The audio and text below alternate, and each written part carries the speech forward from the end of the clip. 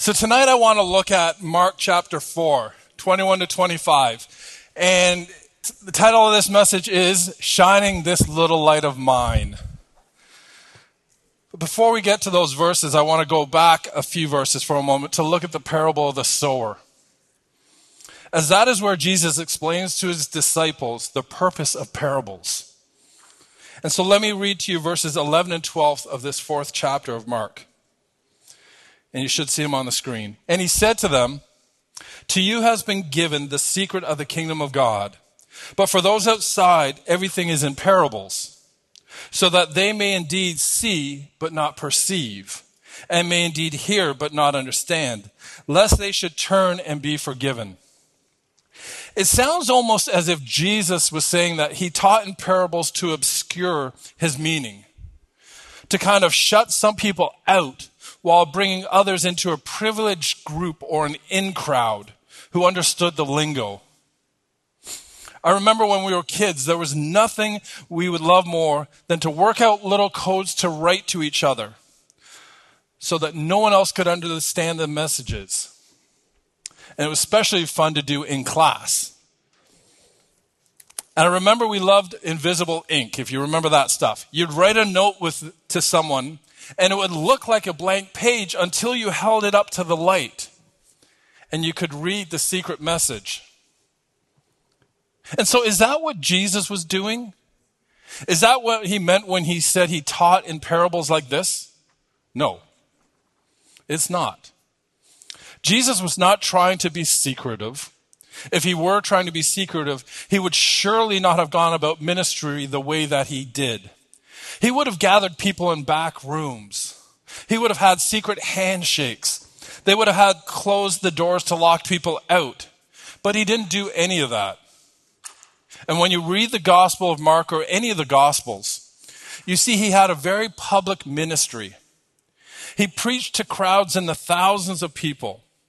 And they were attracted to him by the things that he did and the things that he said.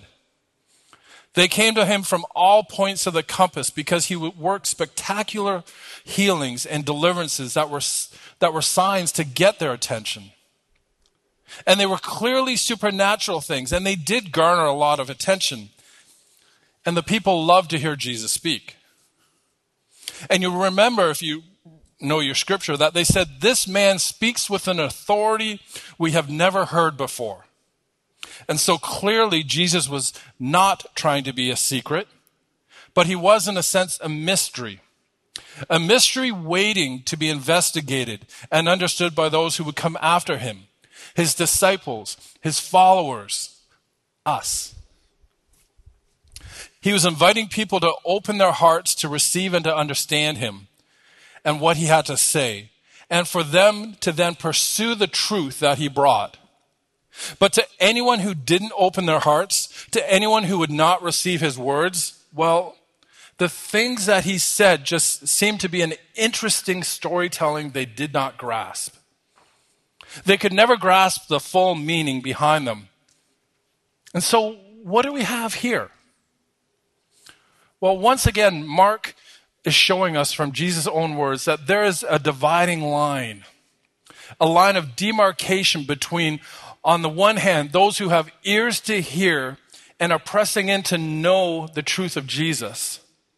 And on the other hand, those who don't receive the truth and they have no real understanding. So Jesus then is to some a riddle. And at the same time, to others, he is a shining lamp. Which brings us to our reading tonight. And so let's start at Mark chapter 4, verse 21. He also said to them, Is a lamp brought in to be put under a basket or a bed? Isn't it to be put on a lampstand? For there is nothing hidden that will not be revealed, and nothing concealed that will not be brought to light. If anyone has ears to hear, let him listen. And he said to them, Pay attention to what you hear. By the measure you use it, it will be measured to you, and more will be added to you. For whoever has, more will be given to him. And whoever does not have, even what he has will be taken away from him. And so this is called the parable of the lamp. And when you read it, I think it seems quite straightforward. But I also think that a lot of people still don't really grasp its meaning and what Jesus was saying here. And so tonight, the first point I want to draw out of these verses is this. The light is for shining. Kind of makes sense. Mark 4:21, he also said to them, is a lamp brought in to be put under a basket or a bed? Isn't it to be put on a lampstand? Where is a lamp positioned that it is vitally important? See, we take great care about the positioning of lights, even in a sanctuary like this. Some people nowadays, when they are building or renovating a home, they'll even bring in a lighting specialist to give them advice on where to put the lights. Because it's true today as it was true in the humble Jewish homes of 2,000 years ago, that lamps need to be placed where they will be most effective, where they will cast the most light, where they will not be blocked in any way, where they won't cast a shadow. And you have to put lamps in the right places. Jesus, in this parable, uses an extreme analogy. He said you would never have a lamp brought into a house and then place it underneath a basket. What would be the point of bringing in a lamp in only to obscure it like that? Really? It would be of no benefit. On the contrary, what do? Well, these days, we mount our light sources on the ceiling. Just look up. Or on racks or on tripods, depending on situations. We get them in just the right places. In Jesus' day, they would place household lamps on lampstands. And we're talking about these little clay lampstands, not much bigger than your hand. Lamp pots, not much bigger than your hand, that they would fill with oil. They'd put a wick in it, and the amount of light that they would give off was extraordinary. They would then put those on a lampstand for the same reason, to position them to be the most effective so that the light would fill the room. Lights are for shining. That's Jesus' point here. And if you look at verse 22, it says, for there is nothing hidden that will not be revealed, and nothing concealed that will not be brought to light. How many of you have ever heard these words of Jesus before, and the preacher was using them to challenge you that one day we will all stand before God and every one of our sins will be put on display? For there is nothing hidden that will not be revealed, nothing concealed that will not be brought to light. All of our sins are going to be put on display like the screens behind me. Every secret thought, every wrong motivation will be shown for what it really was. Imagine everything you have done. Every thought, every word will be on display, and every good word and action and every evil, wrong, and gossipy thing you've ever said and done, all of it will be shown. Well, people have preached like that from this verse. And the idea of final judgment and that we must all give an account before God is a very real one. And it's something that we should take very seriously and live in the light of that day when we have to give an account to God, which means we should keep an eye on our words and our deeds, our thoughts. But that, I don't think, is what Jesus was talking about here in Mark chapter 4. See, we've got to be careful, always got to be careful to read these things in their proper context. What was Jesus talking about? Well, he was talking about himself, wasn't he? Again, look at Mark 4:22. For there is nothing hidden that will not be revealed, and nothing concealed that will not be brought to light. The gospel truth that Jesus brought when he arrived, there were so many that did not receive him because he did not conform to their preconceived idea of God's promised Savior, the Messiah. And so they couldn't accept him, or they wouldn't accept him. People today continue to reject Jesus for all kinds of reasons, or they don't think much of him at all, which amounts to the same thing as rejecting him. And so they don't come into the knowledge of God's truth, not having an open heart to receive the things of God's kingdom. And it just seems nonsense to them. It's just a story. It's just a fable. Strange ideas that don't have much bearing on their lives today because they haven't pressed in to know Jesus. But what Jesus was saying, that one day everything that people have dismissed and not pursued, everything that remained hidden to them because they were not interested, it will suddenly be the most interesting, the most important thing in the world to them. And they will realize it was the truth all along. They'll see it in a brilliant, vivid color. And now it will all be too plain for them, but it'll be too late. That's his message here. One day there will be a day of revelation. And the Bible says in Philippians chapter 2, verses 10 and 11, that on that day, every knee will bow in heaven and on earth and under the earth. And every tongue will confess that Jesus Christ is Lord to the glory of God the Father. Every human being who has ever lived will get on their knees and bow before Jesus. Every tongue that ever cursed him will confess the truth that he is Lord of all. And it will all bring glory to God. And that's what the Bible says. Well, the dawning of his great light began 2,000 years ago, rejected as it was. The light did dawn in that little town of Bethlehem, and it burst out brilliantly as he began to minister there on the shores of the Sea of Galilee. And it should have been the greatest moment for all the people of the world who had sat so long in darkness waiting.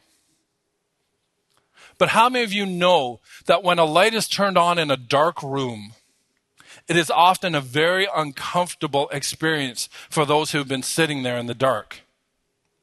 People wince because their pupils are dilated and they become accustomed to the dark. You walk into the room and flick the light on and you will see them actually recoil because of the brightness. And so it was that Jesus was not welcomed by all.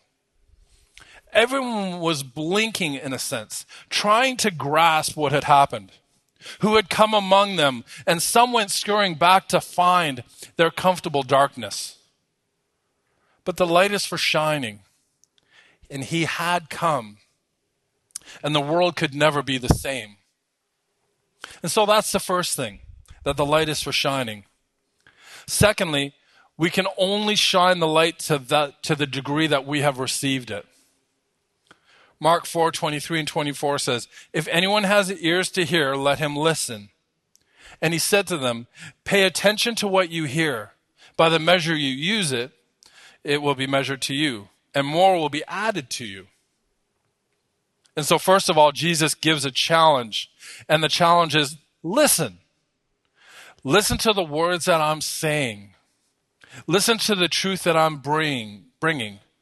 Be a hearer. That's the first thing challenging the people. Hear what I'm saying. But then the caution. And the caution is this: be mindful. Not what you hear. And that doesn't really capture what Jesus is saying. Not be careful what you hear, because that's not really what he's saying. Jesus has already established the truth and that he's referring to when he's talking here and what they're hearing about. He's referring to the truth that he himself brought and taught, and the truth that he embodied, because he is the truth. Jesus isn't saying line up all the different teachings, all the philosophies in the world, and be careful about which ones you choose to listen to. He's saying be careful how you hear what I'm telling you, what I've said, the truth that I've brought. Be careful how you listen to and receive that. Be mindful of how you hear Jesus. Now, according to the Bible, and Jesus himself stated this a number of times, the act of hearing God's word is not complete until there has been a response. Let me repeat that. The act of hearing God's word is not complete until there has been a response. Jesus said this a number of times. He said, "If you love me, keep my..." commandments. That's how we know you're walking in the truth. You keep his commandments. There must be a response. Jesus spoke about his own family, and he said this: "This is who, as my true family are, those who hear me and do the things that I say." So hearing God's word requires that you act on it. Years later, James, the half-brother of Jesus, wrote those very familiar and powerful words that capture what Jesus was saying. It's in James 1:22. He says, "But be doers of the word and not hearers only, deceiving yourselves." Jesus was saying the same thing. Be real doers of his word, not just hearers alone. It requires something else. You've got to act on it. The Jewish people that Jesus was preaching to were very familiar with the idea of hearing God's word. They would hear it in the Jewish home, in the Jewish education process, in the synagogue worship. The reading aloud publicly of the scripture was absolutely central. And they would read the scriptures constantly. And they grew up hearing God's word over and over and over again. But Jesus first, and later on James, confronted them with the fact that you can hear the word, but if you don't then do what it says, you are just deceiving yourselves. Oh, we know the truth when we hear it. We only believe the Bible. We'll not be led astray by false doctrine. But think about this. The truth ascended to by the intellect, but not incorporated into the heart and the will, not put into practice in our lives, is of no effect. And if in fact it only serves to condemn us, because we know the truth and we fail to keep it. We're in sin. I grew up my whole life in church, and I thank God for Sunday school, or as we call it here, Christian Ed. By the time I was a teenager, you could start any Bible story, and I could finish it for you. I've been taught to memorize Scripture, and I'm glad for that. That knowledge of Scripture is a guide and a light to me to this very day. I will always be grateful for the legacy that was given. But until I put it into practice, living what I have learned, it profits me nothing. There will be lost people in hell for all of eternity who were very familiar with the Scriptures, who knew much of the Bible. You know, the devil himself can quote the Bible. But be doers of the word and not hearers only, deceiving yourselves. See, here's the principle. Hearing God's truth is not complete until you have incorporated it into your daily life. In other words, you haven't really heard it until you're living it. And that's what Jesus is saying. In fact, James says that if we only hear the word of God and we don't act on it, we are actually in deception. Let me read it again. But be doers of the word, not hearers only, deceiving yourselves. What do they say? Like if you do something 7 times, it becomes a habit? Maybe I'll read this 7 times. Imagine that you've heard the glorious truth that Jesus came down from heaven into the world to bring us to salvation. You've just listened to the word of God, and you have come into deception. The worst kind of deception. Self-deception. And you're in a worse condition now perhaps than you were before you heard the truth. But how could that be? You see, we get into thinking that we're okay because we've heard the truth, because we've been to church, because we've heard a preacher, because we've memorized a creed or a catechism or something else like that. And we think, I'm okay. But listen to me. Knowing Jesus Christ in a vital relationship that is transforming us is not the same as merely knowing about Jesus. It's not the same as knowing creeds or formulas. We need to have Christ implanted in our hearts by the word of God springing up as we obey him and put his words into practice. That was Jesus' message. Take heed how you hear me. That's what he's saying. And notice the next thing Jesus said in verse 24. And he said to them, pay attention to what you hear. By the measure you use, it will be measured to you, and more will be added to you. Don't miss that. Jesus actually pivots here to bring another thing into focus. So far, it's all been about the light of Jesus. He's the lamp that hasn't come into the world just to be obscured, put under a basket or under a bed. He's the one ultimately that must be revealed completely before every eye in the universe. His truth will one day be undeniable. But now Jesus pivots to talk about us, his hearers, measuring out something, and in context, what is that something? It's the truth that we've received from Jesus. With the same measure you use to mete out that or measure out that truth, it will be measured to you. And to you who hear, more will be given. And so here's the point. As we hear the truth of Jesus and pursue him for understanding and put his words into practice in our lives, so we've really heard him and we're living it. And we begin serving up that truth to others and measuring it out. It overflows out of us. We begin reflecting the light of Jesus into the darkness around us. And the more we give out, the more we will continue to receive. And that brings us to my final thought. The more we shine, the brighter we will become. Mark 4:25. For whoever has, more will be given to him. And whoever does not have, even what he has will be taken away from him. Now that doesn't sound fair. If somebody already has a lot, God's going to give them even more? And if they don't have much, even what they have will be taken away? How is that fair? Well, it may not sound fair, but it's the way all of life is. You use it or you lose it.